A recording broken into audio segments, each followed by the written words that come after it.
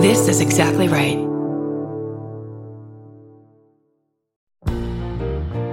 We're finally doing a live I Said No Gifts, and I'm inviting you. This thing is going to be wonderful. Some very special guests, gift giveaways, and I'll probably get a haircut the day before so I look really nice. It's June 26th at Dynasty Typewriter, right here in gorgeous Los Angeles, California. That's right, Los Angeles, the home of several Target stores. And if you can't be in LA, we'll also be live streaming the whole show. Tickets are very limited, so go to dynastytypewriter.com as soon as possible.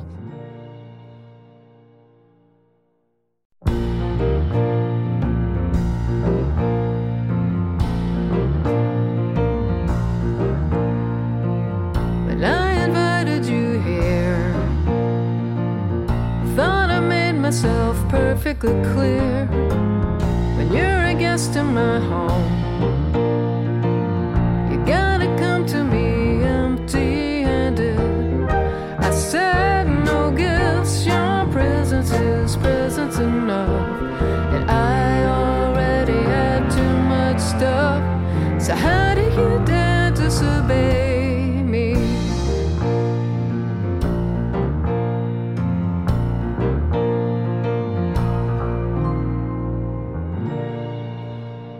Welcome to I Said No Gifts. I'm Bridger Weiniger. We're in the backyard. I hope you're enjoying yourself. I hope you're having a nice time in whatever casino you're currently in, just sitting there with a cigarette dangling out of your mouth or whatever you're doing. My lunch tasted weird. Let's get into the podcast. I adore today's guest. He's just so funny. It's Mo Rocca. Mo, welcome to I Said No Gifts. I'm so happy to be here. I never saw Eat, Pray, Love, but I feel like she probably went to a place like this at some point. This backyard? Yes. It's like what is this? It's a palazzo. It's something. It's, if I had been brought here blindfolded, and I won't say that I wasn't, and I'm not sure I'd know where I was. That we want to just disorient the guests. That's the entire purpose of this backyard. Just leave them feeling very confused and dizzy. Right. And I am. Is this the Shangri-La neighborhood of Los Angeles? You're in town for just a few days. Mm-hmm. Yeah. What have you been up to? You know, I've just been driving around. I was on KTLA this morning. Wonderful. That's exciting. It was exciting. They have so much fun on that morning show. The amount of time they devoted to The Masked Singer. I thought this is where I want to be right now. The world's on fire. And I mean this. I mean, they were just having a great time. And they brought me on set. And I just thought, my teeth are just not white enough to be here. I mean, they are not, and I'm embarrassed. I'm okay with my teeth being a little askew, right? But they are not bright enough. Yeah, I feel like morning shows, I'm surprised they don't check teeth at the door. Right. That feels, I mean, everybody on the glowing teeth. Gleaming, like, it comes like with a sound effect. Right. I don't know that teeth bleaching is in my life. Teeth what? Bleaching? Whitening. Well, I don't think you need it. I can tell right now. Well, you know, my teeth, but they're like a natural tooth color, I would assume. Or I know. But you see people with white teeth, and you're like, am I doing this wrong? Or right. Maybe it's all right. Well, I wonder do you happen to have one of those Sherwin-Williams, kind of, what are they, the wheel? Like the paint sample thing? Yeah, the sample things. What ecru, is that the color that teeth should be? Ooh, ecru. Yeah. I've never heard of ecru. Yeah. Is it kind of an eggshell? Yes. Oh, yeah, okay. Eggshell. I feel like there should be a whole line of paints just after different types of teeth. After different types of teeth. But it is crazy how out here everybody has, I mean, so many people have the same teeth. The teeth that have come from a factory. I mean, how are these people going to be identified later? That's a great question. I've never thought about that. How does a veneer work as far as the uniqueness of a tooth? Interesting. Right. Yes. Well, I guess your molars are like the last hope, because you probably don't get a veneer on your molar. Probably not. Did I have those taken out? I can't remember. I had my wisdom teeth taken out. Wisdom teeth, right. Those are different than my molars. Do you remember when you had your wisdom teeth out? Yes, I do remember, because you had to. I don't know if they still do it the same way, but I was living in Dallas. Dallas is, of course, where you get your wisdom teeth taken out. That's why I moved there. You can't go to Dallas without having your wisdom teeth removed. That is it's a must. You know, the New York Times, 36 hours in Dallas, have your wisdom teeth taken out. And, back then in the 90s, you had to have someone it's like someone picking you up from your colonoscopy. You had to have somebody that was going to pick you up after your wisdom teeth were taken out and be with you if you were single. And at the time I was single, and my friend Stephanie was like watching over me. And I don't know how long I was in a haze for, but I do remember, sorry, this is really graphic. I remember actually, haven't thought about this since the 90s. I had to go to the bathroom in the middle of the night, and I went and I sat down, and I was so tired from the anesthesia, I guess, that when I was sitting down, oh my God, what's happening? The helicopter is here. They're here too early. We were going to send you out in the copter, but they'll just wait. So you're waking up in the middle of the night. Yeah, and I had to relieve myself. I was just going pee, but I was sitting down because I was just sort of in a haze. Well, actually, I do that all the time anyway. But and I rested my elbows like on my knees and my head like in one hand, basically, just as I was sort of tired.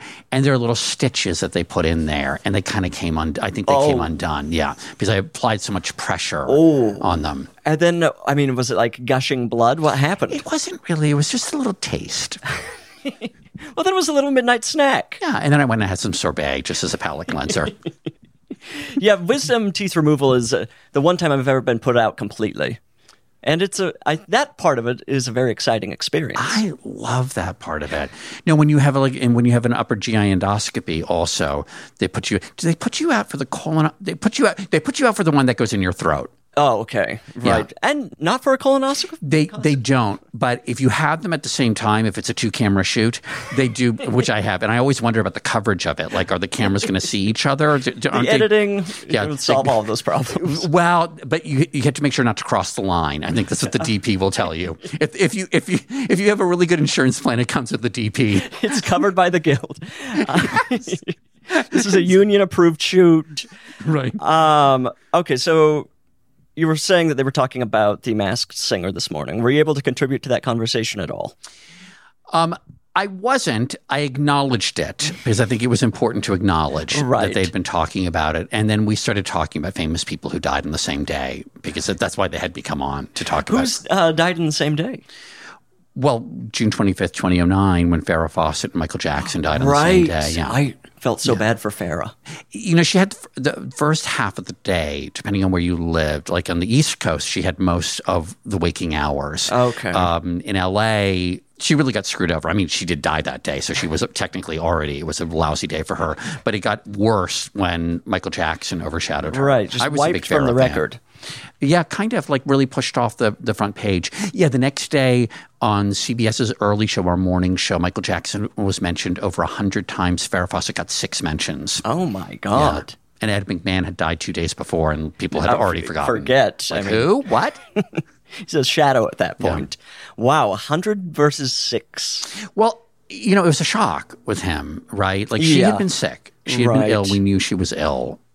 And she really also, she did a reality show at the end about the cancer she was living with, which was anal cancer, which at the time no one wanted to mention. And to her great credit, she mentioned it. Good for her. And she talked about it explicitly, and that was good. And then here comes Michael. Just forget all about it. Yes. Like moonwalking right into her shot.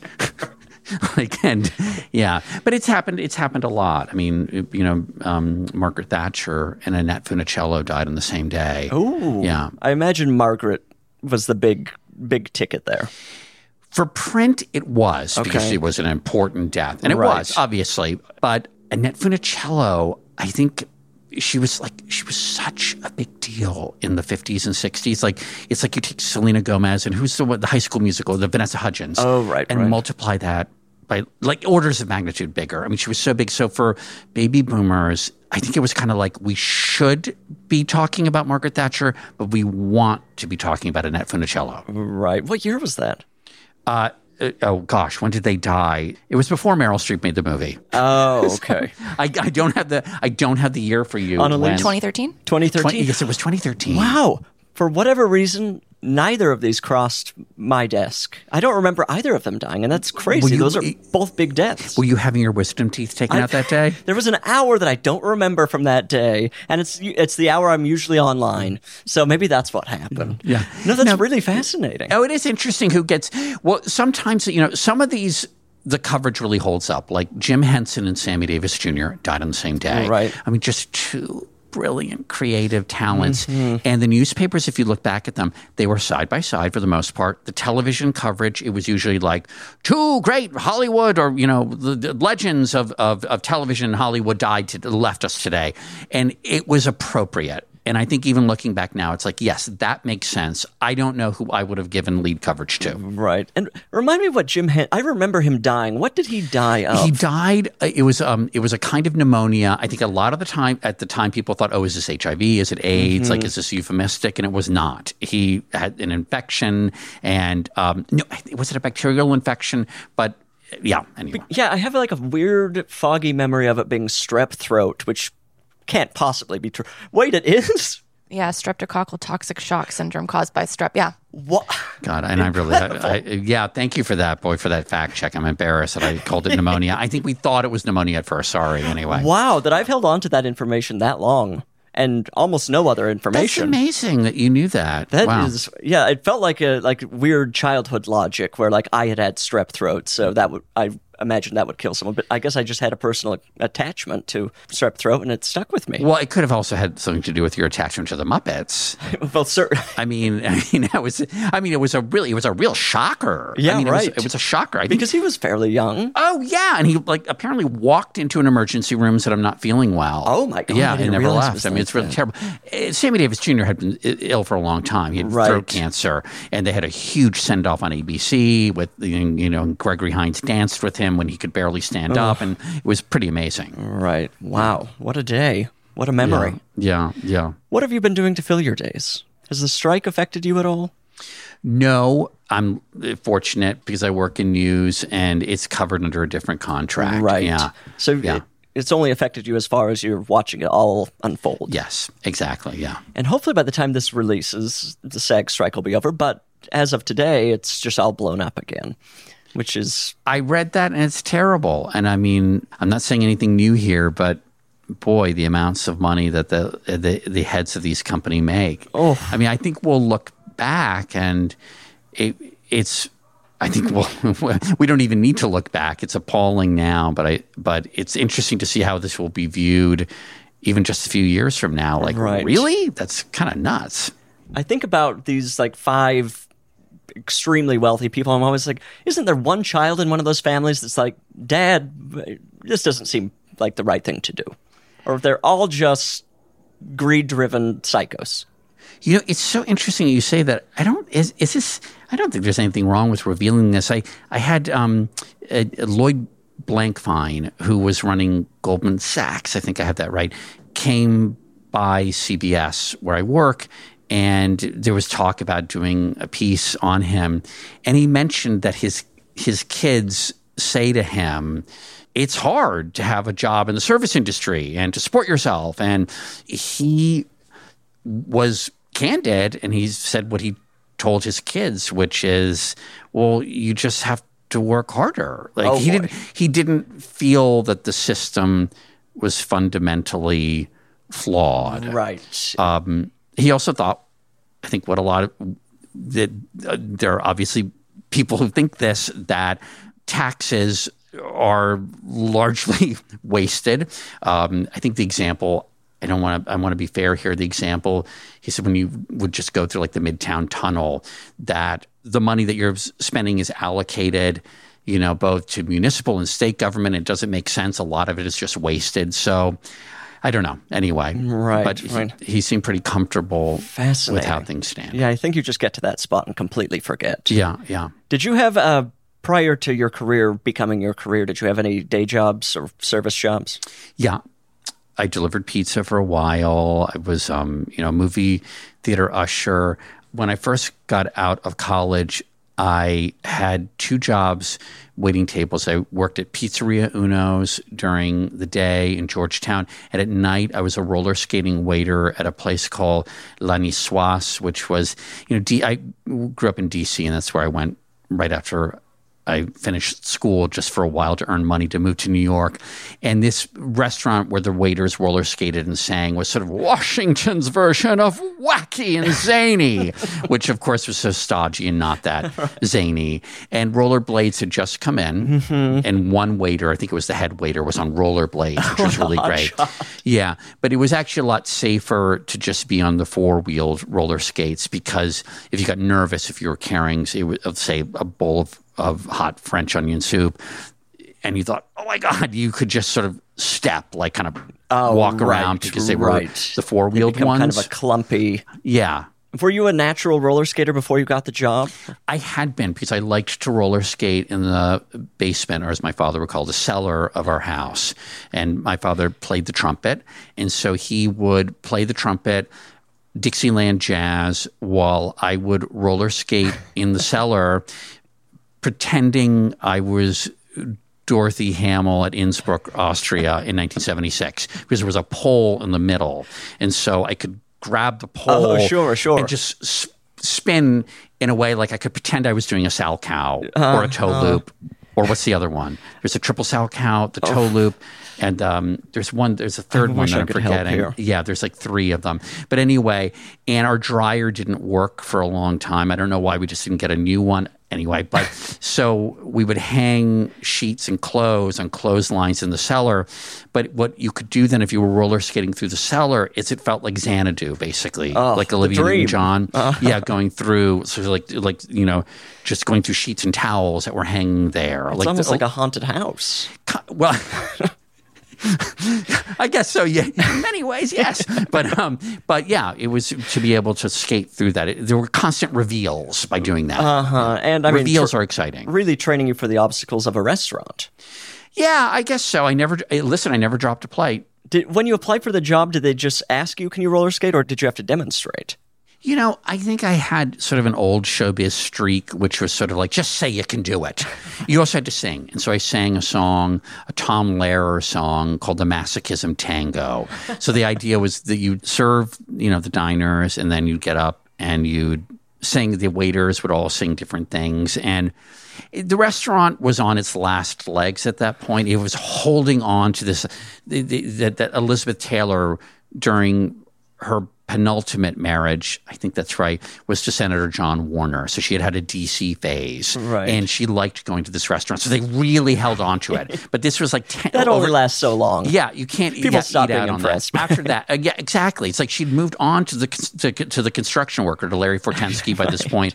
So it was, Liz Taylor likes La Niçoise, and it's like, yeah, but that was over 10 years ago. Forget it. Yeah. I mean, was the quality of food horrible?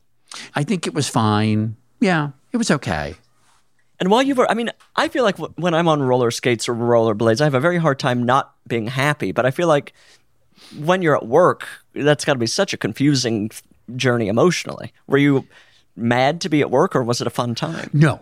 I was 22, so I wasn't mad to be at work.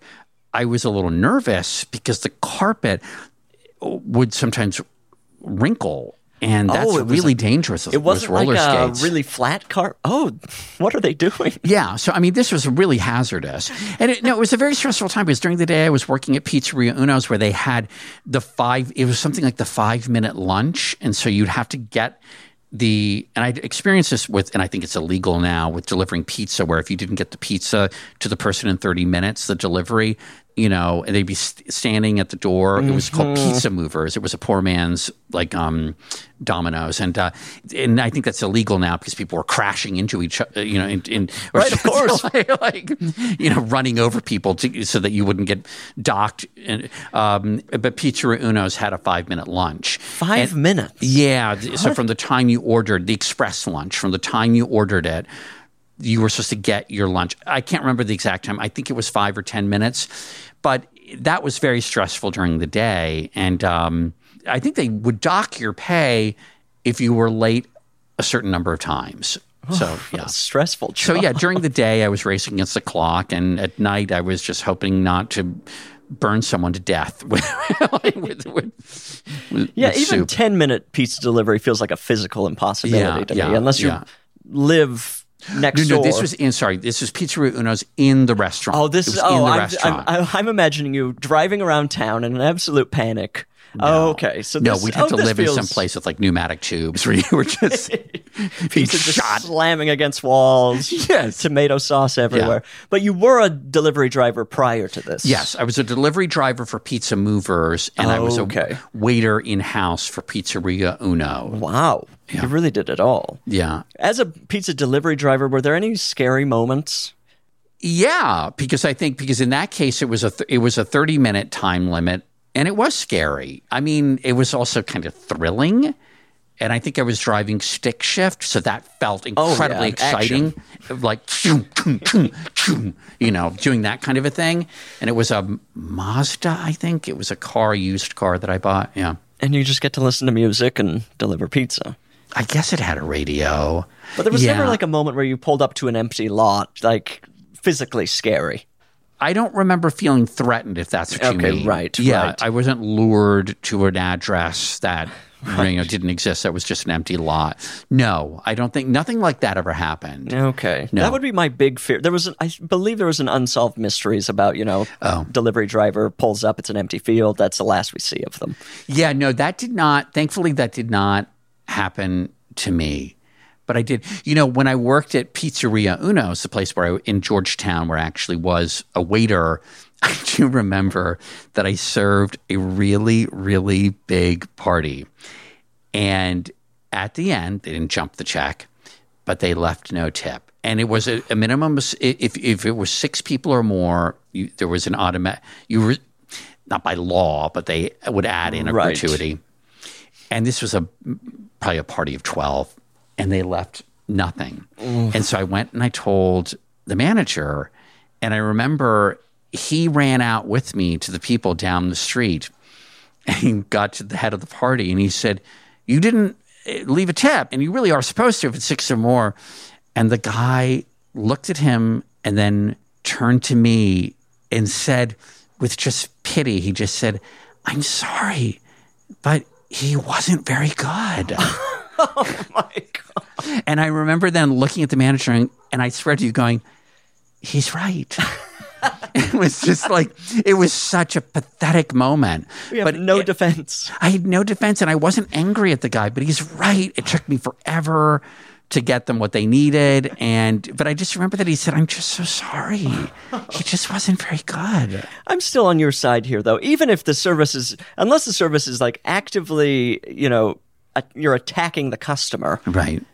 Everybody realizes how hard all of this is. Leave a little something. Yeah. No, it was pretty rough. It was, but I hopefully it built something, character. I don't know. Well, I mean, speaking of people just being kind of cruel and mindless, something I'd like to talk to you about. Is it about Charles Manson, who died on the same day as Della Reese? Yes. Which is terrible. Because Della Reese was great. She was really talented. People loved Della. Della Reese was great. And even if you're not a touched by an angel person, if you are more a Dr. Quinn medicine woman person, you had to acknowledge her talent. She was her presence. Her presence. Yes, her presence. That alone. I mean, not to say that Charles didn't have a presence. No, I understand Charles Manson haunted people's nightmares. I understand the decision to give him more coverage the day that they died. But this is when we all need to take a step back and say, Della Reese, Chico and the Man, her greatest hits. She grew up singing with Mahalia Jackson, Touched by an Angel. You may not have liked it, but like 40 fucking billion people watched it every Sunday night. She wasn't involved in that many murders. Right. Yes, exactly. It's, I feel like that we know of. Yeah, that we know. Yeah. It could come out at some point. Maybe she was part of the Manson family. Yeah. Wouldn't that be a reveal? Della Reese, the lost Manson family member. I'd like to think, though, if she had been, she would have set them straight. Stop that murdering. What happened to Charles' jailhouse bride? Didn't he have a bride? Oh, I think he did. I wonder what she's up to now. I don't know. Is she married to one of the Menendez brothers? So I don't know. She's just crossing names off a list. Yes. I feel like I need to get on one of those jail dating websites and strike up a romance. That's so interesting. It can't be called J dating. Oh, right? yeah. I mean, right? It's already taken. That's taken. Yeah. P-dating? Prison dating? P-dating. Oh, no, that sounds like something else. Yeah. Well, there must be a play on something like Sing Sing or like, is it Sing Sing? No, like Leavenworth. What can we do with Leavenworth? Single bars? Yeah. Something like that. There's some sort of jail. Yeah, cell block. Something. Yeah. Alcatractive. There we go. Alcatract. Are you alcatracted to me? I mean, I found one that's called Meet an Inmate. No, that feels... Okay, well, that's I don't know direct. that that's Pen clear. pals since 1998. So this sounds like is a little bit more analog. Love a prisoner, write a prisoner. Yeah, well, Inmate there's a lot of that. classified. Inmate mingle. Dating prisoners. They're not very creative with their names. Friends beyond the wall. That sounds a little... Want to be inmates? Inmate passions. Inmate passion. Well, that's okay. Well, Canadian Inmates Connect. Wow. The options are... There's a bounty of options if you want to it's get in true. love with a prisoner. Yeah. Good. Wonderful. Adopt, don't shop. This sort of thing. Well, it feels like you're really trying to throw the podcast off. You're trying to... The podcast is called I Said No Gifts. I was very excited to have you here today. well, but I like it's the way I was raised. I couldn't come here without a gift. It's just not who I am. Yeah, I'm sorry. I looked down the driveway and you're holding... Yes, It's I am clearly a holding- gift. Yes, I wanted to. Well, I'm just going to give it to you. Okay.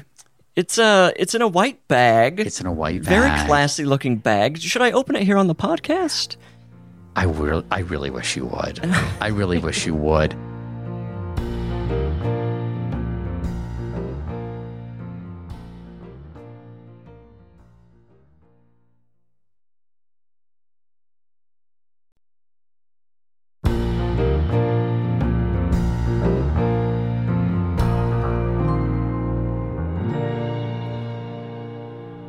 As you can see, I brought it in a bag It's from the Four Seasons. from the Beverly Wilshire Four Seasons. Incredible. Right. Is the gift inside from the Four Seasons?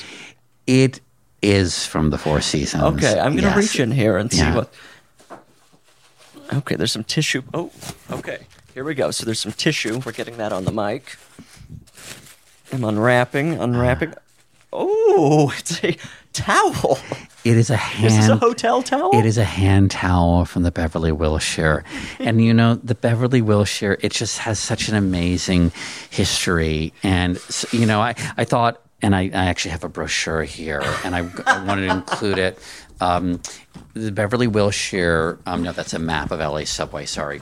The Beverly Wilshire was built in January 1928, and it is, it's no stranger to fame as celebrities, royalty, and the international elite have all stayed here. And, you know, I started thinking of all the amazing people who have used that hand towel. You know, I thought, you know, Herbert Hoover would be elected soon after it opened, and I suspect that he might have used that hand towel. He sweated a lot. Yeah. I mean, before you go any further, I should say the podcast is sponsored by Travelodge, but we can continue. We can keep talking. So this is actually like a room towel. It is a room hand towel. And did you tell the hotel staff, I need a gift bag, I need to wrap this up? Because it's clearly been wrapped by somebody. I told them that I needed a bag and some tissue paper, and I just assumed they would surmise, they didn't infer the rest, that I was going to be gifting one of their historic hand towels. You know, 1928 was the end of the silent era, so I think that Greta Garbo may have used that hand towel as a silent film actress, and when she went and did Anna Christie and, you know, and Camille and all of her great early sound work. And all the sweating she did when she realized I've got to do make the transition. How will this affect my career? Yes. I can just see it right now that she was so nervous about how she would sound in her first sound test. Will audiences accept it? Yes, and she wiped her face with that towel, and as it dropped down, she looked in the mirror, and Annalise, what is the first thing she said? It was an Anna Christie. Greta Garbo's first words were, I want another scotch, or give me a vodka stinger. No, that's Elaine Stretch. What did she say? She wanted a drink.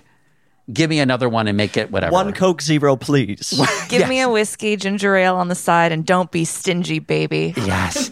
And she practiced that as she finished wiping the sweat from her brow. Towel is sopping wet at this point. Yes. In 1970, they added a Mediterranean-style pool modeled on Sophia Loren's pool at her villa in Italy. And I like to think of Sophia Loren coming and using that towel. This single towel, it's been used by stars galore. It has been used by stars. It's been involved in scandals. I think Fatty Arbuckle, used it to soak up the blood. No, I'm sorry. He actually was wrongly accused. Sorry. Scratch that from the record. But I'm sure that it's been, yeah. Well, Pretty Woman was filmed at the Beverly Wilshire. A lot of it was filmed there. So Richard and Julia have used certainly that towel. touched this towel. They have touched that towel. They've probably shared the towel. Yeah, they probably shared the towel. They're both washing their hands, headed to craft services. Yes. I need to dry off. Yeah. They both seem like fastidious people. And, I really do believe it's probably been found in at least the hands of one corpse. When you're a towel at a hotel. When you're a towel at a hotel, you're part of a crime scene. You will be. The chances of being part of a crime scene are through the roof. Absolutely. I think of all the things that might have happened. I wonder if that towel was touched by any member of the Manson family. I hope not. I don't think they were staying at the Beverly Wilshire. They probably passed through.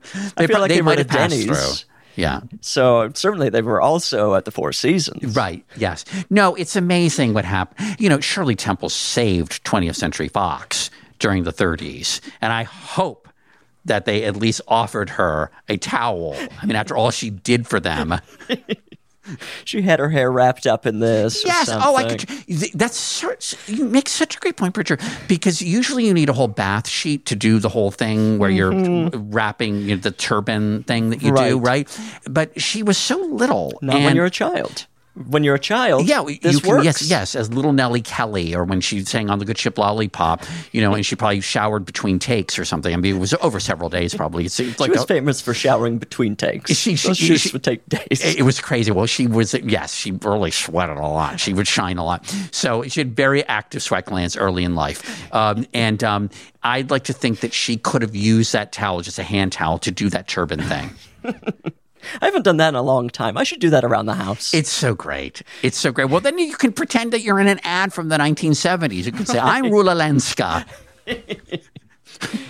Eating my grapefruit in the morning light, something like that. I feel like, I have cottage cheese in my fridge right now. That's a real food to be eating in the towel turban, certainly. Oh, yeah. And I also think, I'm wondering, do you have any pets? I have a dog. A dog's head is small enough to do a turban wrap with a hand towel. It's ideal. Absolutely. I'm sure my dog will be perfect with that. She'll be perfectly fine. She loves things on her head. And then we wrap a towel up. I put that on my head, put a towel around my waist. I've got the landline, the cord stretching all over the house. I can imagine myself doing that right now. It would be great. And I didn't want to get you a face cloth because I think that's kind of gross. Oh, the face cloth. The makeup, you've got people's pores, blackheads all over that thing. People have been wiping their teeth on it. Oh, yes. No, absolutely. No. This is a hand towel. The hands of only the most glamorous people that have passed through the Beverly Wilshire for almost 100 years. Do you enjoy staying in a hotel? If I can get the pillows right. Oh, interesting. If I can get the pillows right. I'm having some neck issues, and I need the pillows to support my cervical curve in just the right way. And at home, I have 3 pillows that I know how to arrange perfectly to make that happen, to create the ridge that I need for my cervical curve. And even at a glamorous place like the Four Seasons, Beverly Wilshire, I can't quite get it right. But I do like staying. Yeah, I like staying in hotels. Yeah. It's a good feeling. I love being in a hotel. Yeah. The towels are such a huge part of it. Yeah. Being able to use towel after towel, it's very wasteful. Well, no, and to know that, you're drying off with a towel that Adlai Stevenson used, exactly. When he accepted the nomination for president in 1956. You can't help but feel glamorous. Yes. He lost, so you might, you have mixed feelings drying off with that towel, but it's still an honor to have the towel on. No, I like the towel. The pillow thing, I feel like some hotels are finally catching on. They're like, people want a sturdier pillow. You can tell a hotel's a little more modern, that they're a little with the times if the pillow doesn't immediately flatten under your head. Well, I think that's right. I also find it a little odd, that some of the I don't know what you call the pillows that are used over the pillows, sort of the ones that are Worthless. So in the bed that I'm currently in right now at the Beverly Wilshire, there are, I think, like 2 sort of pillows proper, I should call them, right? It's like attorneys general, pillows proper. Okay. But then over them are 2 big square pillows with kind of a ridge. And those are sort of like almost the equivalent of a bedspread, like the decorative pillows.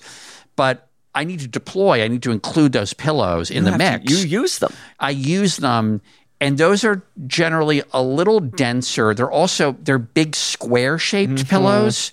God, I'm suddenly having a flash to when I took home ec in 8th grade, and we had to sew a 9-paneled front, right, 3x3, onto our pillows. We were making like a pillows, little quilt over the pillow. Yeah, and you could chat during it. You were allowed to sort of just chat. And the teacher, I wish I could remember her name. She was older, and she just didn't like me. And I think it may have been that the corners of my panels weren't perfect. My friend Mario could do it perfectly. I mean, perfectly. Some people have it, some people don't. And I didn't have it. And then I remember I once said, my father said that Hedy Lamarr was the most beautiful actress in Hollywood. And then the head of the teacher in home ec, she said, Hedy Lamarr was beautiful, but she was not the most beautiful actress in Hollywood. Ingrid Bergman was. Oh my God. And and even at the time I thought, all right, you can refute what I'm saying because by saying this is subjective, but you're saying, no, this is factually incorrect. Here is the truth. So right. She wasn't just sharing an opinion. She wasn't saying, well, I think she's beautiful, but my personal choice. Right. The fact that she's attacking a child over this. Yes. That is a universal truth. And the thing is, I don't know if she was wrong. I don't know. No one ever will. Well, we can roll the tape. And I mean, we can examine it. Hedy Lamarr was beautiful. I'm thinking of Tortilla Flat, that movie where she was miscast as a Mexican, but well, so was Spencer Tracy. I mean, that's pretty bad. But she was beautiful in the way that Jacqueline Smith. Sorry, it's just getting weird, but like Jacqueline Smith, like in Charlie's Angels. Like I remember when Jacqueline Smith played Jackie Bouvier Kennedy. And my father came into the room. I was watching that TV movie. And my father went, she's too beautiful to play Jacqueline Onassis. You're surrounded by people who are just attacking women's beauty. Well, but I have to say, I love people with strong opinions about stuff like that. As my father went, she's too beautiful. She's perfect looking and she's too beautiful. And then my father then said, I always thought, this is in a separate conversation, Lady Bird Johnson was more attractive than Jackie Kennedy. And my mother would get very upset. And even as a child, I understood why my mother was getting upset, because my mother was suddenly going, wait, if that's what you think, what do you think about my father's sort of not metric, but his standard was so unconventional. Right. That suddenly it made my mother insecure. Where does it place her in the scheme of things? Well, right. And she was like, no, Jacqueline Kennedy is the most beautiful first lady. But the thing is that I think that Lady Bird Johnson was absolutely enchanting and beguiling. If you listen to her audio tapes, and this is really ghoulish and horrible, but when she's talking about the assassination, it's just awful. But her accent is so beautiful. I mean, this is terrible, but her accent is so beautiful. Because she says at one point, you can find this on the internet, and she goes, and the blood on Mrs. Kennedy's dress. And it's horrible. This is horrible. And I'm not laughing about it, but it's a beautiful accent. And she has this bump on her nose. And I really don't want to dissect women like this. But she has this, she is like really attractive, Lady Bird Johnson. And an unconventional beauty. Well, I don't even know that I want to qualify it that way. I'm sorry, Bridger. I think that she is a less obvious choice? Fine. I mean, I haven't checked the latest Gallup poll on this, although I'm sure that they did poll. I feel like Jackie is going to pull ahead in all those polls, right? She of course People, I she think, is. just assume they're like. Yeah. I feel like she's a little bit more she's got the name recognition immediately. Well, People are picturing her, the style, the grace. I think absolutely. And I think that it's just one of those things that you just simply say, okay, yes, she was beautiful and she was great. And she was great in many ways. But Lady Bird Johnson had some great things about her. Everyone goes, oh, she cared about wildflowers. It was more the highway beautification. That thing, that was like a whole environmental thing. She had a whole thing worked out that this was only part of it. And everyone said, oh, First Lady Bird Johnson, all she cares is highway beautification. That's sweet. That's nice. It was really condescending. But she was... That's an important issue. But it was part of also, like, she had serious environmental concerns. And our highways, I mean, they've really fallen apart since she got behind. And it feels like she died. Well, she could be, inspiring people from beyond the grave. I feel like we're not getting after litter bugs anymore. I feel like until, the early thousands, we were all worried about littering. And now I don't hear about a word about littering. It's out of control. I wonder if people are littering as much. I think there was that great little moment in Mad Men, and I wasn't a religious watcher of Mad Men, but you remember Don Draper and his wife and the kids go for a picnic, and at the end of it, they just they basically leave all the crap there, and I thought it was such a great, it's incredible, great detail, and it was such, and I think that's probably how people used to be. Right. We don't hear enough about ladybugs. We're going from Lady Bird Johnson to litterbugs to ladybugs. Bug. I love a ladybug. Enchanting. My mother loved ladybugs too. It's the only bug people are okay with landing on them. Oh, completely. You would have to have a heart of stone. If you squash a ladybug, you are a serial killer of the future. What state of mind could you possibly be in to think I have to kill that? No, and my mother's Colombian, and she would go, I a ladybug. She would be so excited to see a ladybug when we were kids, and they are just adorable. The color scheme, sweet. And you can buy them by the bag. Have you ever seen them in the bags? What? Are you serious? This is true. I remember, maybe it's not true anymore, but I remember as a kid, we would go to the hardware store, wherever there would be a gardening center, and they would just have essentially what was a mesh bag full. And this is probably the one time where you're like, ladybugs are not that enchanting right now because that's a swarm. But they would just be full of the ladybugs, and then you would take them to your garden, release them, and then they would do their thing. Because what was their thing? I think that they kind of took care of bad bugs, which feels interesting. Is there a violent element to a ladybug? Am I imagining this? Well, I like to imagine them sort of under the spell of Busby Berkeley, like getting together and doing like elaborate dances. Gorgeous dancing through the air. Yes. But the thing about ladybugs is I also love lightning bugs. And I wonder if a ladybug, and they're all ladies, met a male lightning bug and they had sex, would they produce a ladybug that lit up? They're essentially a little gem. Oh my God, I'd go banana. I would lose my mind if there was a whole gown out of that. Yes, if there was a ladybug that lit up, that would be crazy. How have we not crossbred those creatures? We have to crossbreed them right now. It feels very Midsummer Night's Dream. I love it. Just swarming trees. Yes. Can you crossbreed a bug? Now that's my big question. Well, I always thought, and this is so crazy, for an embarrassingly long time in life, I thought that all cats were female and all dogs were male. Oh, sure. That's a common Now, why belief. is it? And that they would mate, and then if they had like 2 daughters and a son, it would be 2 cats and a dog would come out. That's how it should be. It should be. Certainly that makes more logical sense than whatever's happening right now. Right. But yeah, I guess we're conditioned as children, and I have to imagine at this point in history we're not, we've moved beyond this with gender, but as a child, I feel like dogs were such a masculine thing. Cats were the feminine, so they were the women. And we all just believed that they were boys and girls. Yeah, I think so. And I don't mind that. Look, I don't know that I want a non-binary pet. I'm sorry. I don't want to get people upset about that. The other thing I used to think of in weird terms of gender is a table setting. I used to think of like a knife as like a handsome man and a spoon, which was, I guess, is next to the knife usually. And the spoon was like like a lovely sort of woman, and they were husband and wife, and the fork on the other side was like a vixen trying to take the knife away. And so I would cut the meat sometimes before I even understood how sex worked at all. And when I cut the meat, I'd have the knife go through the fork. This is ruining sex for every listener right now. But I would think of the fork as being like Joan Collins, like this vixen who was trying to take the knife away. But it's really like the fork is Glenn Close, the knife is Michael Douglas, and the spoon is Ann Archer. It's very Fatal Attraction. It is. The fork has that hair that's the short kind of, it's sexy, dangerous. She's wicked and she's sexy, and you just can't get enough of her. Right.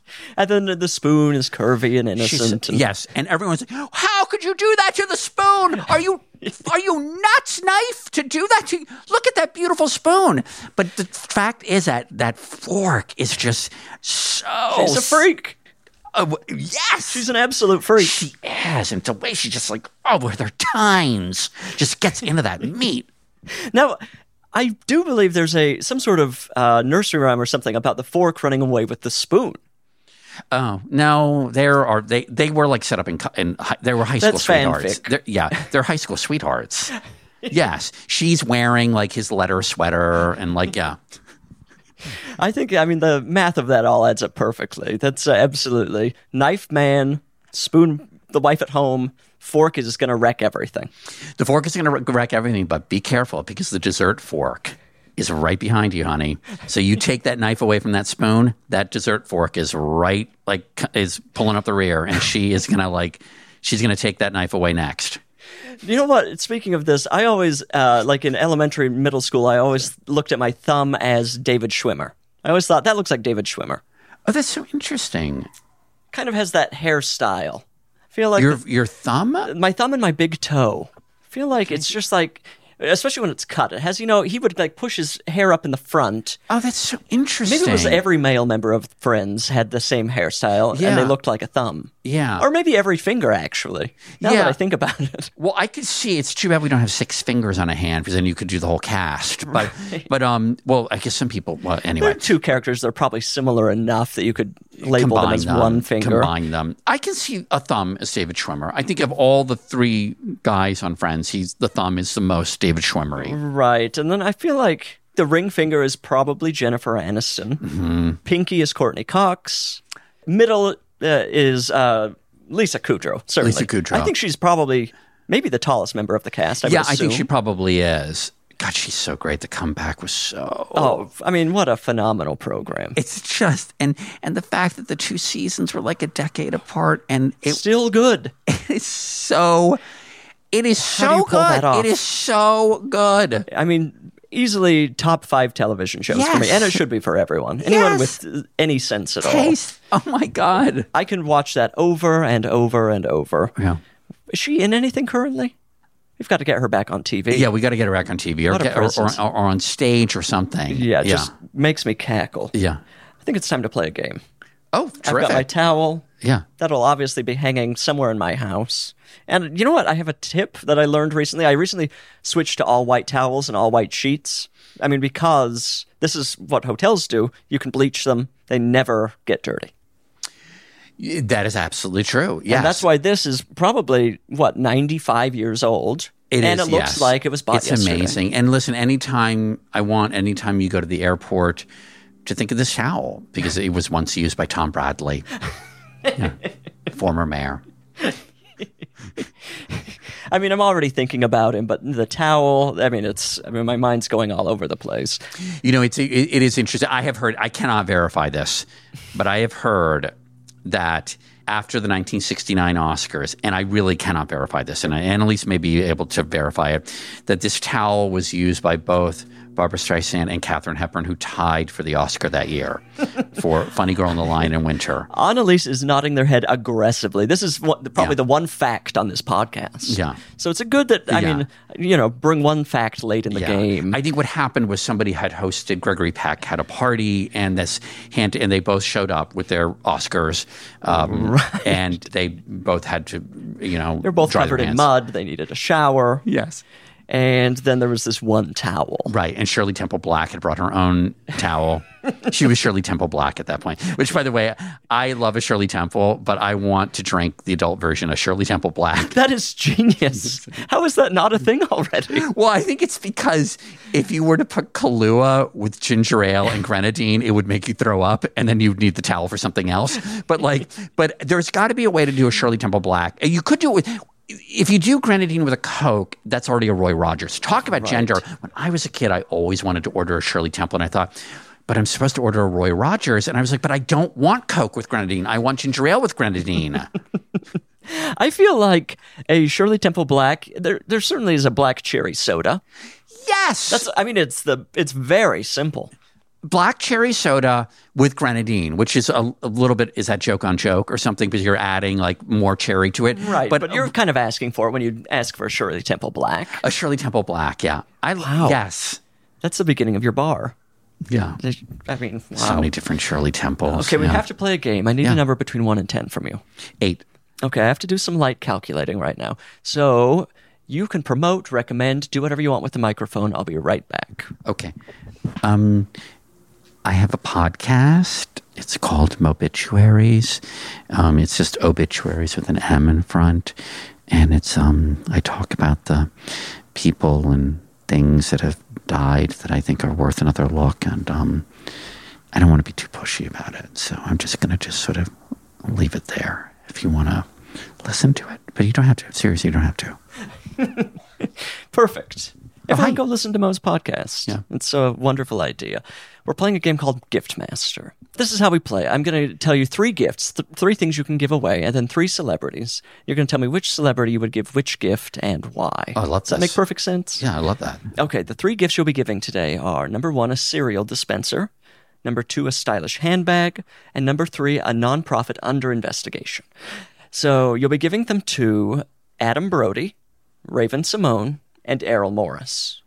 How do you feel about that? Well, I mean, I think the nonprofit under investigation, I think you probably would give to Errol Morris. I think it just makes sense because I know that he'll do a terrific, compelling, hour-and-a-half long interview, just single shot of someone probably explaining why the nonprofit that they're running is under investigation. Yeah, so I think he could get the person accountant responsible. sitting there, just full yes, explanation. Yes, and it will look really great. It'll look amazing. It'll look amazing, and I'll An think accountant has never been more fascinating. yes, exactly. Yes, no, yeah, and I'll think I'm just looking at this one person's face for an hour and a half, but this is really well done. And we needed these answers anyway. So the cereal dispenser and the stylish handbag. I've got Adam Brody. Now, was he the one in the OC or the one in The Pianist? He was, interesting. I wish he was in The Pianist. He was in the OC. Oh, he's in the OC. He played, the teen protagonist of the OC. He was the guy that is not aggressively good looking. He's like normal good looking. Right. Kind of a record store good looking.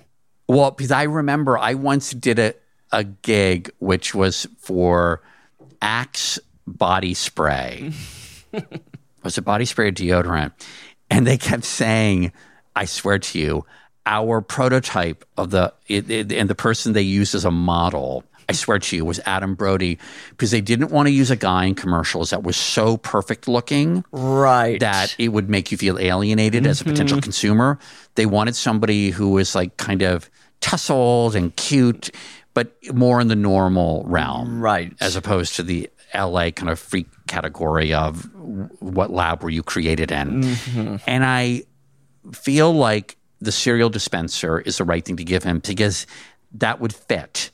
I could see him spraying on some Axe and having a bowl of cereal.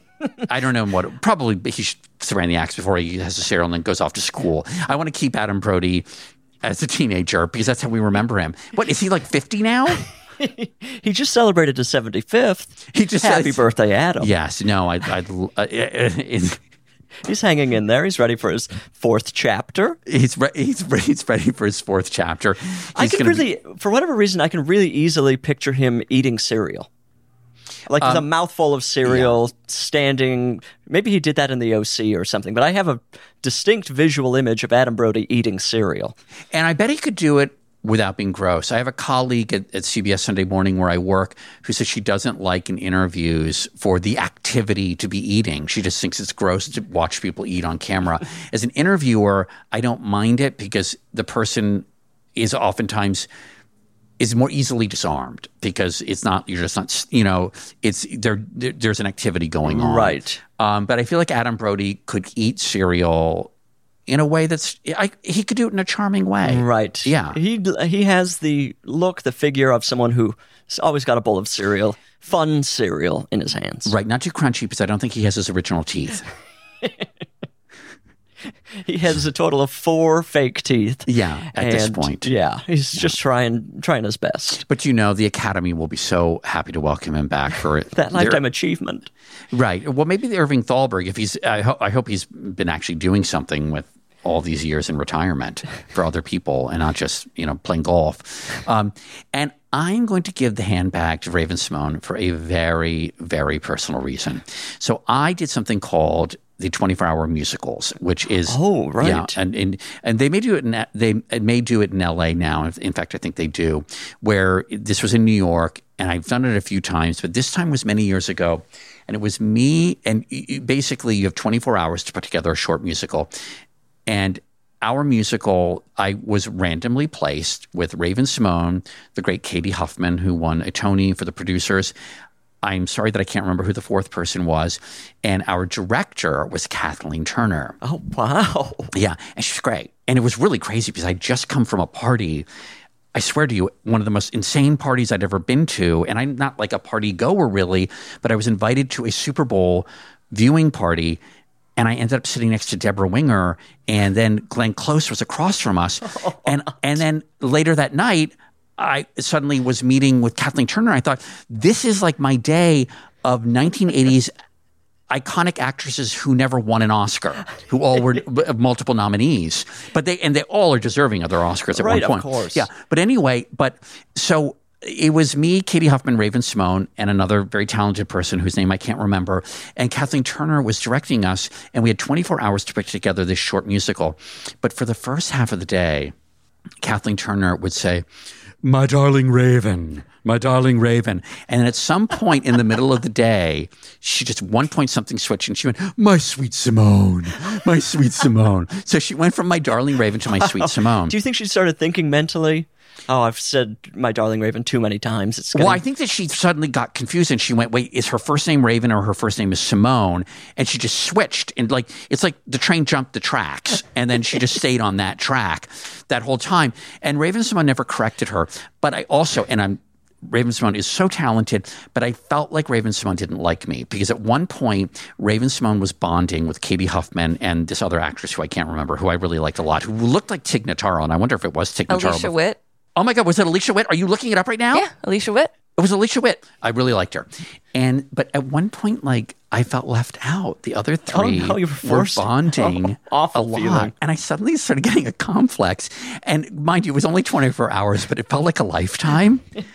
And they call it 24 hours, but for the actors, it's really only 12 hours because we go home. Anyway, we had to sleep. But 24 hours from the assignment to the actual performance. And so Raven was bonding with Alicia Witt and with Katie Huffman, and I wanted to sort of get in on the action. So I said to Raven-Symoné, wow, you should do more theater. And she turned around to me and she said, I'm a TV girl. And, oh, no. And I went, no, I think you should continue doing TV, but I think you could also do theater too. And I felt so deflated, and she turned back around, and it was just a three, and pick a little, talk a little, beep, beep, Anyway, they were having their own thing. So this is all to say that I'm going to give the nicest gift, the prized handbag, to Raven-Symoné so that she'll like me, so that she will be my darling Raven and sweet Simone. One final desperate attempt for her friendship. Yes. It's not too. It's never too late. It's never too late to send a stylish handbag to Raven-Symoné. She's probably sitting at home waiting for the knock at the door for that handbag. Yes, because all these years I thought I was not being passive aggressive. I wasn't going, you should probably stick with theater. I wasn't saying that. I was going, you should do more theater. That's a compliment. Because That's we'd like never seen her on stage, so and I thought she was capable. really good. Yeah. Right. Yeah. She must have been. She was probably in a tender area of her career. I think so, but listen, I want to be really clear if she's listening right now. I want her on all platforms. Raven, reach out. You got to get on the podcast. The line is open. The line is always open. It's always open. I'm 3 hours ahead, and so don't call like after 9 p.m. Wow. Well, I can't wait for you to rekindle this rocky relationship with Raven. Take her out to dinner. Yeah. They bring out the dessert. She sticks her fork in and then realizes it's a handbag. So sweet. I hope so, and I hope she doesn't go, handbag? I've got pockets. Beautifully played. I mean, so gorgeously played. I couldn't say more about it. And Raven, again, reach out. Okay, this is the final segment of the podcast. It's called I Said No Emails. People write in to isaidnogifts@gmail.com.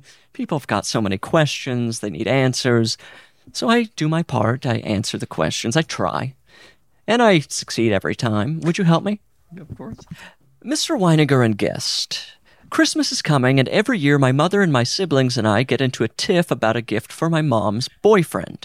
This is a man my mom has been dating for 9 years, but they have only lived together the last 2. We don't love spending time with him. He's prone to complaining and doesn't seem to take a large interest in us, my siblings and I, either. We all tolerate him, though, and feel like this should be enough. My mom thinks we need to buy a Christmas gift every year to show how much we like him, and we just don't want to. Do we need to, Bridger? And if so, what should we get this man? The last time we got him a gift, he complained that it was the wrong one, even though we bought him what he asked for, parentheses, a level. So I guess they bought him a level. Thank you, Jenna. Okay, so Jenna, mom's boyfriend, has been in the picture for a long time. The kids all hate him. Doesn't even seem like the mom likes him that much. And now they've tried one pathetic attempt to get him a gift, which is a level. That feels like if you opened a box and found a level, that would feel like a mistake. Something went wrong. So what do Jenna and the kids get? I don't know what his name is. Pete?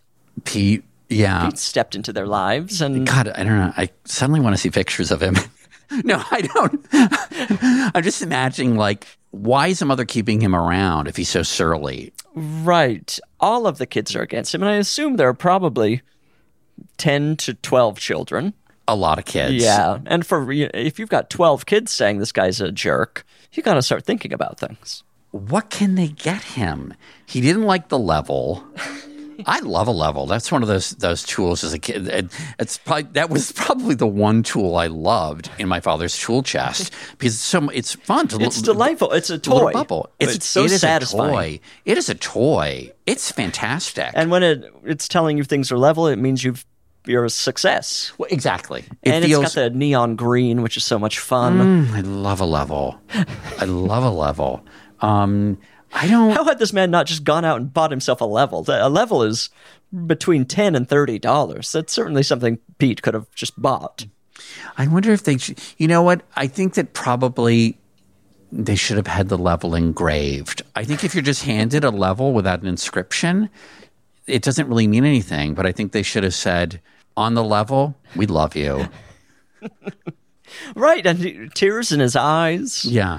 I think you look at it, it is sort of like, if someone gives me a book, and I really do immediately go to the title page because I want to see what they wrote. So if my girlfriend's kids gave me a level without an inscription, I think the first thing I'd say is, how did I end up with a girlfriend? And who are these people giving me a level? It's a very different path you've gone down. Yes. There's been a huge misunderstanding here. I'm so sorry if I misled anyone here. This is why the kids don't want you around, because you don't want to be with the mom. Right. Yeah, but if I were in that situation, I would want something written on it. I would want it engraved. Right. And I mean, let's say you forget it at the gym. Then the gym can call you. Well, Mo, you left your level here.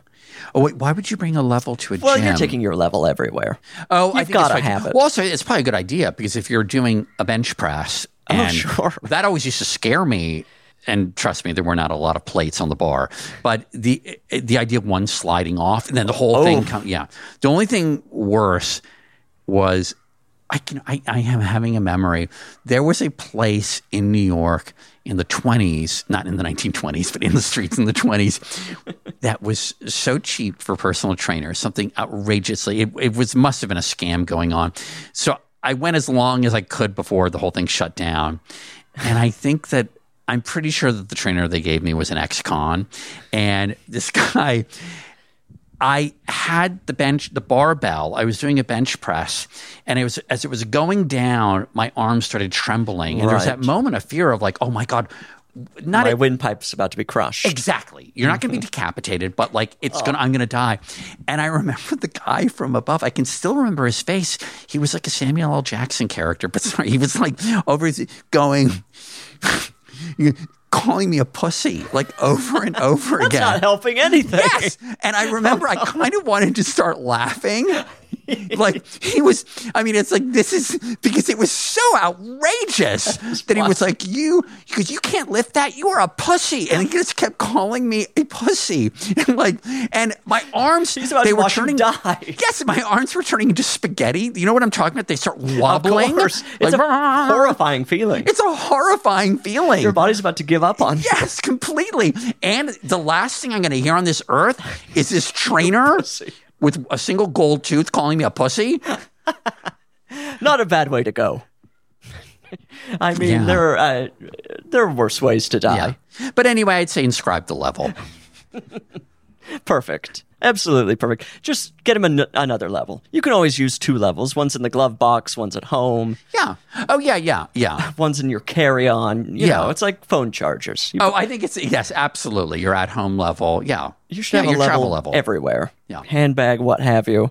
That's a perfect gift. I mean, I don't see any problem with that. And I'm sure Pete this is going to mend things for the family. He's going to probably end up adopting all 12 kids. And what a lovely ending to this group. Yeah, I think it will be yes, I think it could be a successful blended family. But only if the level is engraved. Yeah, I think so. And look, I think it's just you just get a little plate that you screw on the top of the level, which of course will screw up the level probably. Now it doesn't work. It's simply not the tool it's supposed to be. We just have to find a place to put the nameplate, the inscription, so that the level actually can do its job. Right. Because then Pete is going to go apeshit. Okay, well, we answered that perfectly. I mean, Jenna can't complain. And if she does, she's going to have to find a new podcast to listen to. I mean, there are at least 4 other ones out there. Oh, exactly. I'm sure Raven Simone has one. Raven's probably starting a revenge podcast right now. Oh, that is... When are we going to start hearing about revenge podcasts? Maybe that's our next adventure. I would love to have a revenge podcast. There are so many podcasts. There has to be room for a revenge podcast. Hot new genre of podcast. Yes, and then I can do a morning show segment on it. They're the hottest new thing, and they have people up in arms. Revenge podcasts. Beautiful. Oh, Mo, I mean, I've got this towel that is just, I mean, it's historic. It's an artifact. And now it's in my home. It really is. And all I ask is that if anyone associated with the Beverly Wilshire is listening to this podcast. Well, they're probably taking inventory right now and they're thinking, right. What's happening? Yeah, I wonder what the statute of limitations on this is. Could you maybe wait to release this podcast in 3 years? A decade from now, this is going to hit the airwaves, and you'll be fine. I'll be fine. I'll be in the clear. Well, thank you for this. Thank you for coming. This was a nice time. So much fun. And again, Raven, reach out. Yeah, Raven, reach out. Can I take the bag back with me? You can absolutely take the bag. And I might need the tissue. Take whatever you want. Okay, I'm going to take the tissue too. Listener, the podcast is screeching to a halt. You didn't expect this. You weren't planning on it. Now you're freaking out. But that's not my problem. I love you. Goodbye.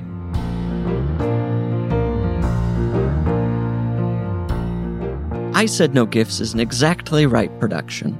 It's produced by our dear friend Annalise Nilsson, and it's beautifully mixed by Ben Tolliday. and we couldn't do it without our guest booker, Patrick Kottner. The theme song, of course, could only come from miracle worker Amy Mann. You must follow the show on Instagram at I Said No Gifts. I don't want to hear any excuses.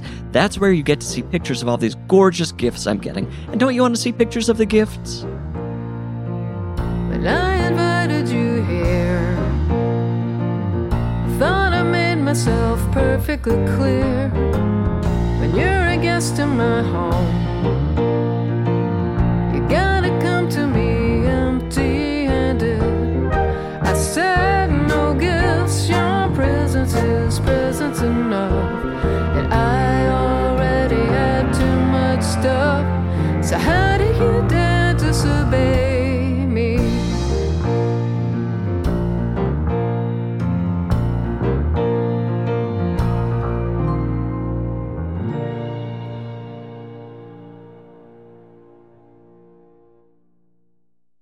Follow I Said No Gifts on Apple Podcasts, Spotify, or wherever you get your podcasts. I really don't care. Just don't miss an episode. And if you like what you hear, rate and review the show. It's the least you can do. It really is. It's the bare minimum. Visit exactlyrightstore.com to purchase I Said No Gifts merch. What a wonderful way to support the show. Support the show!